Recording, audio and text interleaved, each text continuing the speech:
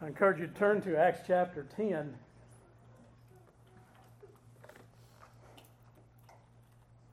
Acts chapter 10, we'll be looking at verses 1 through 8. This morning, there was a certain man in Caesarea called Cornelius, a centurion of what was called the Italian regiment, a devout man, one who feared God with all his household, who gave alms generously to the people and prayed to God always. About the 9th hour of the day, he saw clearly in a vision an angel of God coming in and saying to him, "Cornelius." And when he observed him, he was afraid and said, "What is it, Lord?" And so he said to him, "Your prayers and your alms come up as a memorial before me. Now send men to Joppa and send for Simon, whose surname is Peter. He is lodging with Simon a tanner, whose house is by the sea. And he will tell you what you must do." And when the angel who spoke to him had departed, Cornelius called 2 of his household servants and a devout soldier from among those who waited on him continually. And so when he explained all these things to them, he sent them to Joppa. O Lord God, may thou bless not only the reading of the word, but its explanation. May thy Holy Spirit be pleased to grant us illumination at this time. We ask through Christ. So we begin a new chapter today in the book of Acts. As we do come to this new chapter, we also come to a new and remarkable turn in the narrative. Chapter 10 shows us what may be the first time in the New Testament that an angel appears to a Gentile. Gentile is someone who is not a Jew. So in the New Testament, this could be the first time that this takes place. Now, up to this point, as we have been looking through these first 9 chapters, what we have seen is that the gospel has come to Jews and to Greeks who had embraced Judaism. This then is an important time in our own history, for it will be, the Apostle Peter, who will be used of the Lord first to bring an uncircumcised Gentile into the Christian church. There are 3 parts that I want to look at. I'm not a great fan of alliteration, but then again, it seemed to work. So we'll look at the man, we'll look at the message, and we'll look at the meaning. So first we're introduced to the man. The man who will be the means by which this event will take place. And what a great man he is. The way he is described here in verse 2, a devout man, one who feared God with all his household, who gave alms. I remember in my very early days of being saved when I heard that word alms. What does that mean? It's offerings, it's beneficence, it's the giving generously of what you have to help others less fortunate. So he gave alms generously to the people and prayed to God always. Now you look at this and you say, this is a great description of a Christian. But he's not. He's not a Christian at this point. But what a great start. And sometimes you look at that and say, well, I'm not doing that good.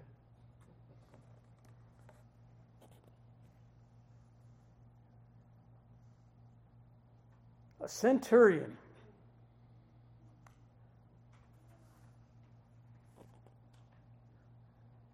His name is Cornelius, which by his name tells us that he is a Roman. He is an Italian. And we also are told that he is with the Italian regiment, which means it consists of those who were in Italy that have been brought to this place in service to the Roman Empire. As you know, a centurion would be one who has authority over 100 men. And the description that is given of him shows that he is at the same time a rare and remarkable man. It tells us that he was a man of great authority and at the same time a good man. A lot of times we don't see that combination.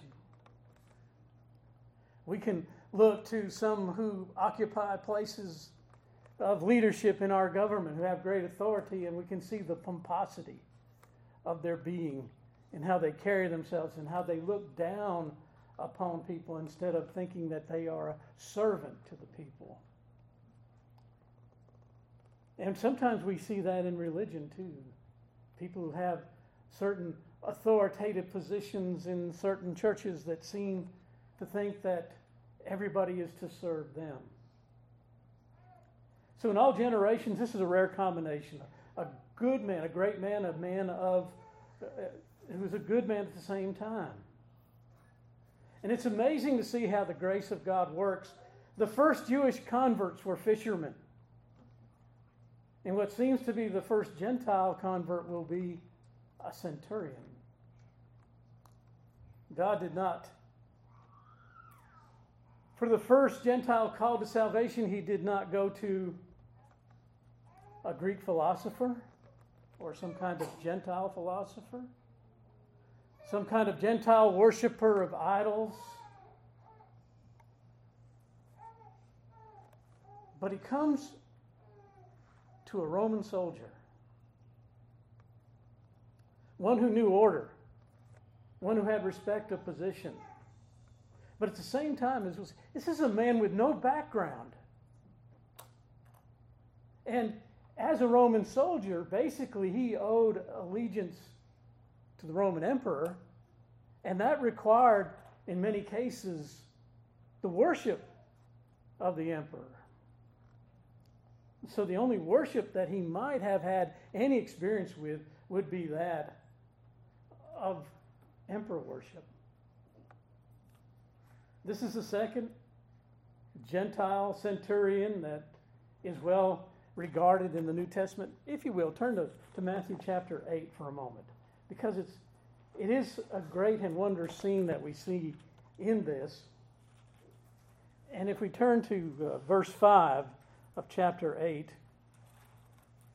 and when Jesus had entered Capernaum, a centurion came to him, pleading with him, saying, "Lord, my servant is lying at home paralyzed, dreadfully tormented." Jesus said to him, "I will come and heal him."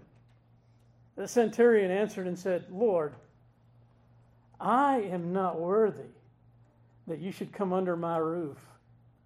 But only speak a word and my servant will be healed. For I also am a man under authority, having soldiers under me, and I say to this one, go, and he goes, and to another, come, and he comes, and to my servant, do this, and he does it." When Jesus heard it, he marveled, and said to those who followed, "Assuredly I say to you, I have not found such great faith, not even in Israel. And I say to you that many will come from the east and west and sit down with Abraham, Isaac, and Jacob in the kingdom of heaven. But the sons of the kingdom will be cast out into outer darkness. There will be weeping and gnashing of teeth." And Jesus said to the centurion, "Go your way. As you have believed, so let it be done to you." And his servant was healed at that hour. An amazing interaction that took place. He addresses Jesus as Lord. We see his humility. I am not worthy that you should come under my roof. And Jesus responds to him in verse 10, "I have not found such great faith, even in Israel." And of course, verse 13, "Go your way, and as you have believed, so let it be done to you." Now, as we come back to Acts chapter 10, we have this centurion. Verse 2 is described as a devout man who feared God, gave alms generously, and a man of constant prayer. He wasn't born this way.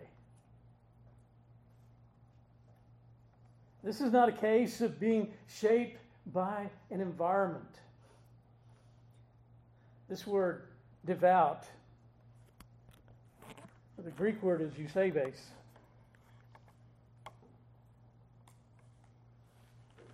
And it means godly. It means one who is careful. Careful not to do the things that are offensive to God. And so he had a reverence for God, for God's glory, and a respect of God's authority. And no doubt perhaps he had been around some of the synagogues as he was part of that group that would be watching what the Jews were doing. And he heard of the one and the true God. And this is a great sign of how the providence of God is at work when he's bringing someone to salvation. He will bring him into those places where he will hear the word of God. Until the providence of God appears in this man's salvation, exposing him to the reality and the being of the one true God. Now note the effect that he had. It was not only that he was this way by himself, but he had an effect on his family as well. He was a devout man and one who feared God with all his household. What a blessing fatherhood is. But there's something that is placed upon fathers. Godly fathers need to be the spiritual leaders and embrace the honor that God has given you to be the spiritual leader of your family.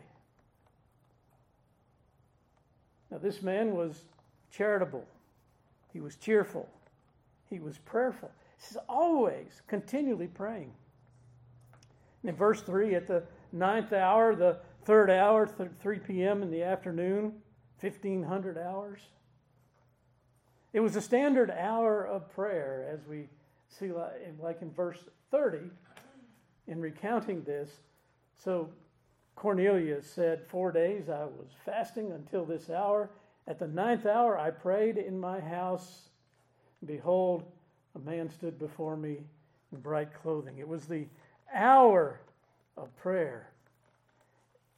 And note what happens. Verse 3, about the 9th hour of the day, he saw clearly in a vision an angel of God coming in and saying to him, Cornelius. He saw clearly. The King James says he saw it was evidently. He saw evidently, which means the same thing as clearly, plainly, or obviously.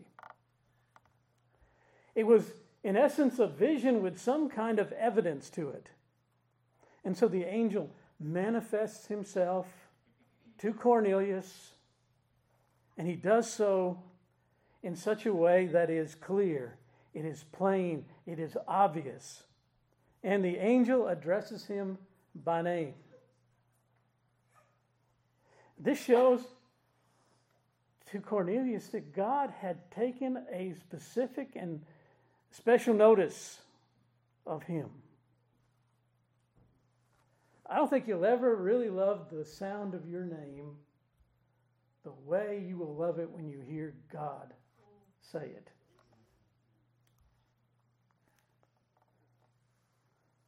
And so now, in verse 4,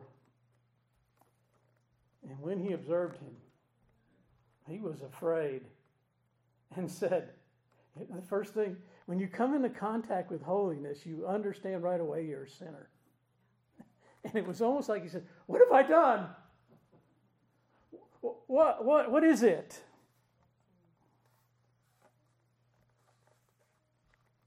It's a vision of holiness and authority and power. And he looks upon this angel and he was afraid. You know, we don't read in Scripture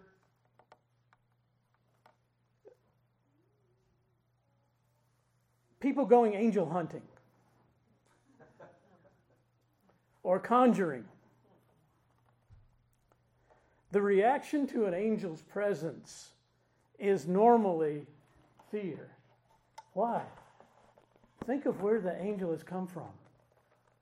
He's been in the presence of the thrice holy God. Remember what happened to Moses? He didn't even get to see God.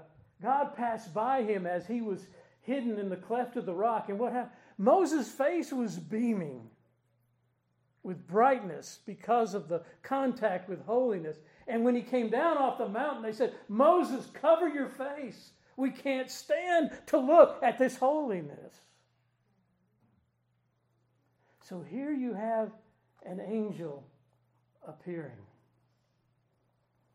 Again, holiness, sinlessness, appearing to a sinner. We don't see anyone in Scripture saying to a holy angel, it's good to see you. And here, Cornelius asks, what is it, Lord? The ESV has, and he stared at him in terror and said, what is it, Lord? In essence, is something wrong? But there's also this that's very similar to what Joshua said. What saith my Lord to his servant?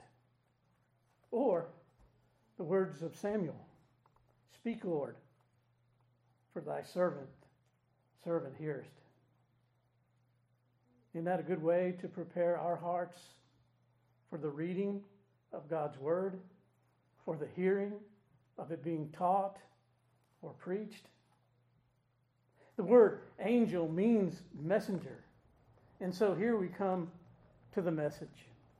And first, as what is the normal protocol, we find that the angel gives words of assurance. He says to him, your prayers and your alms, your charitable deeds giving, have come up and ascended as a memorial to God. We note that his prayers were the spiritual outgoing of his soul. And his alms, his charitable giving, was the practical outgoing to man. His soul lifted up to God in prayer, his giving towards men, outgoing to men. It come up as a memorial. Now the only other time that this word shows up in the New Testament is when Jesus says it about Mary of Bethany in Matthew 26, when she anointed his body, if you will, with the spikenard. It means that his words had come as a sacrifice that was well-pleasing unto God. And so the message from the angel was short, and it contained a command. In verse 5, now send men to Joppa, and send for Simon, whose surname is Peter. What's the purpose? Well, in verse 6, he will tell you what you must do. He will tell you what you must do. That's a very key thing to understanding what's going on here. So then, the third part here is the meaning. What does all this mean? You notice the angel doesn't say to him, Cornelius, God has taken note of your good deeds and charities. Keep up the good work. See you next year.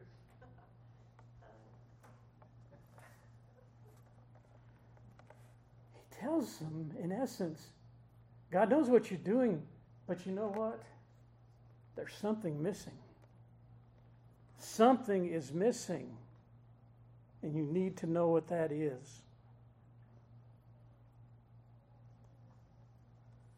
God would have him to be saved, and what Cornelius had done, good as it was certainly not enough.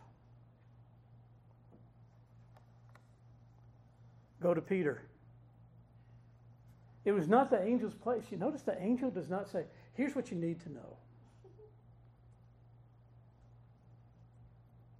You need to know about Jesus Christ. The angel doesn't go there. Why? It's not his place.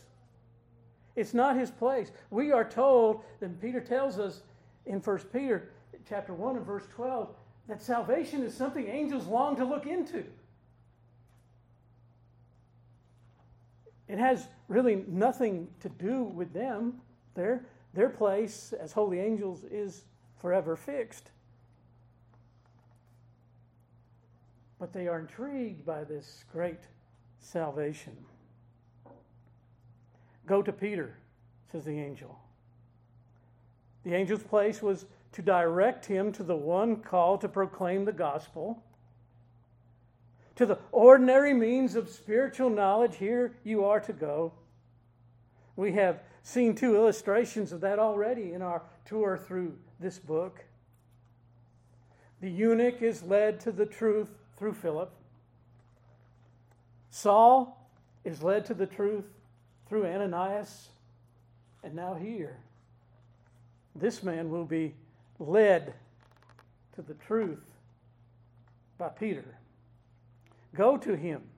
He will tell you what you must do. And so in recounting this, in verse 22, they said, Cornelius, the centurion, as it came to Peter, and we're talking about a just man, one who fears God, has a good reputation among all the nations of the Jews, was divinely instructed by a holy angel to summon you to his house and hear what? Hear you sing. Sing religious songs. Sing contemporary Christian songs.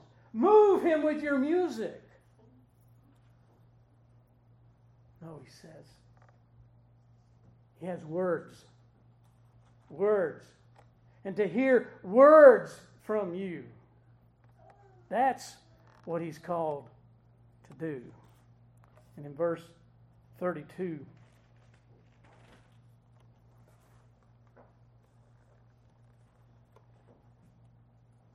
send therefore to Joppa and call Simon here, whose surname is Peter. He's lodging at the house of Simon, a tanner by the sea. When he comes, he will do what? He will speak to you. And of course, he will speak words. And in chapter 11 and verse 14, the end of verse 13, send men to Joppa and call for Simon, whose surname is Peter, who what? Verse 14, will tell you words by which you and your household will be saved.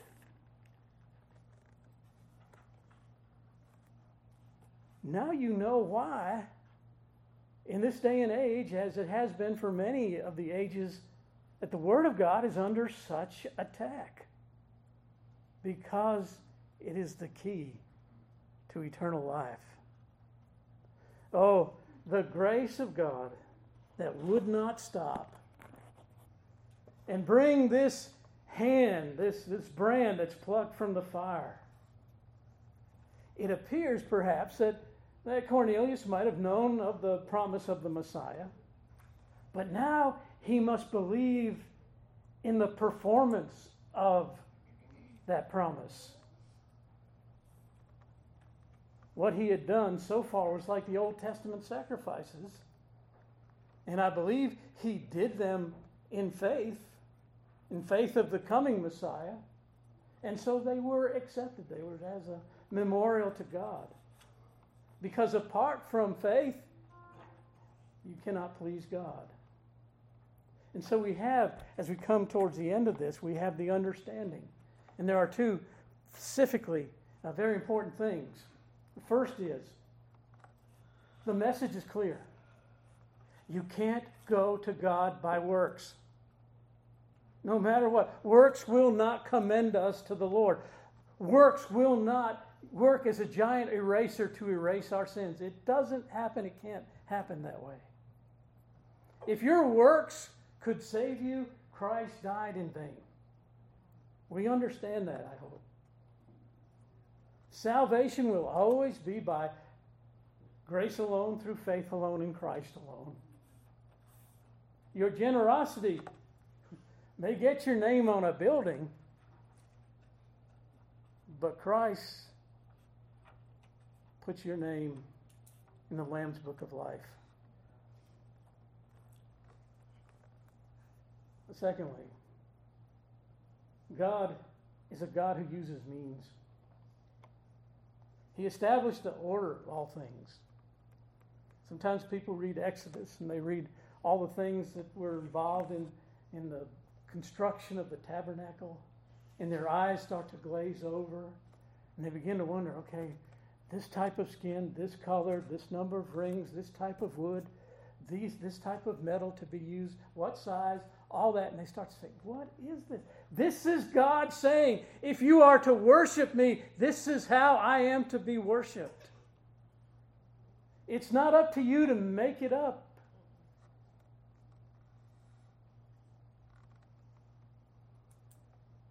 And so we see the order here even. Angels minister to us, but they are not sent by God to proclaim the gospel. Though they are more holy by far and more powerful, they don't have the honor of being used by God to bring souls to himself. What a privilege when that God has left for his people.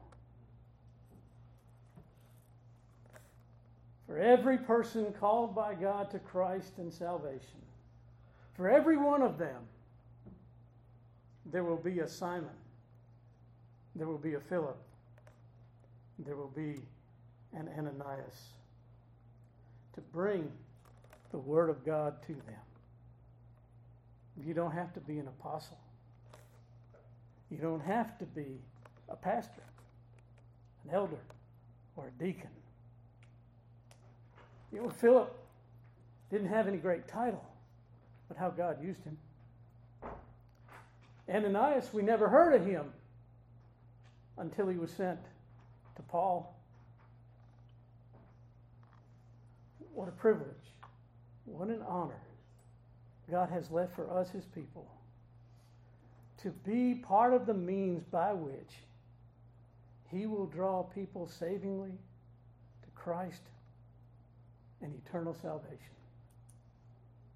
The grace of God is wonderful. Let's stand together for prayer.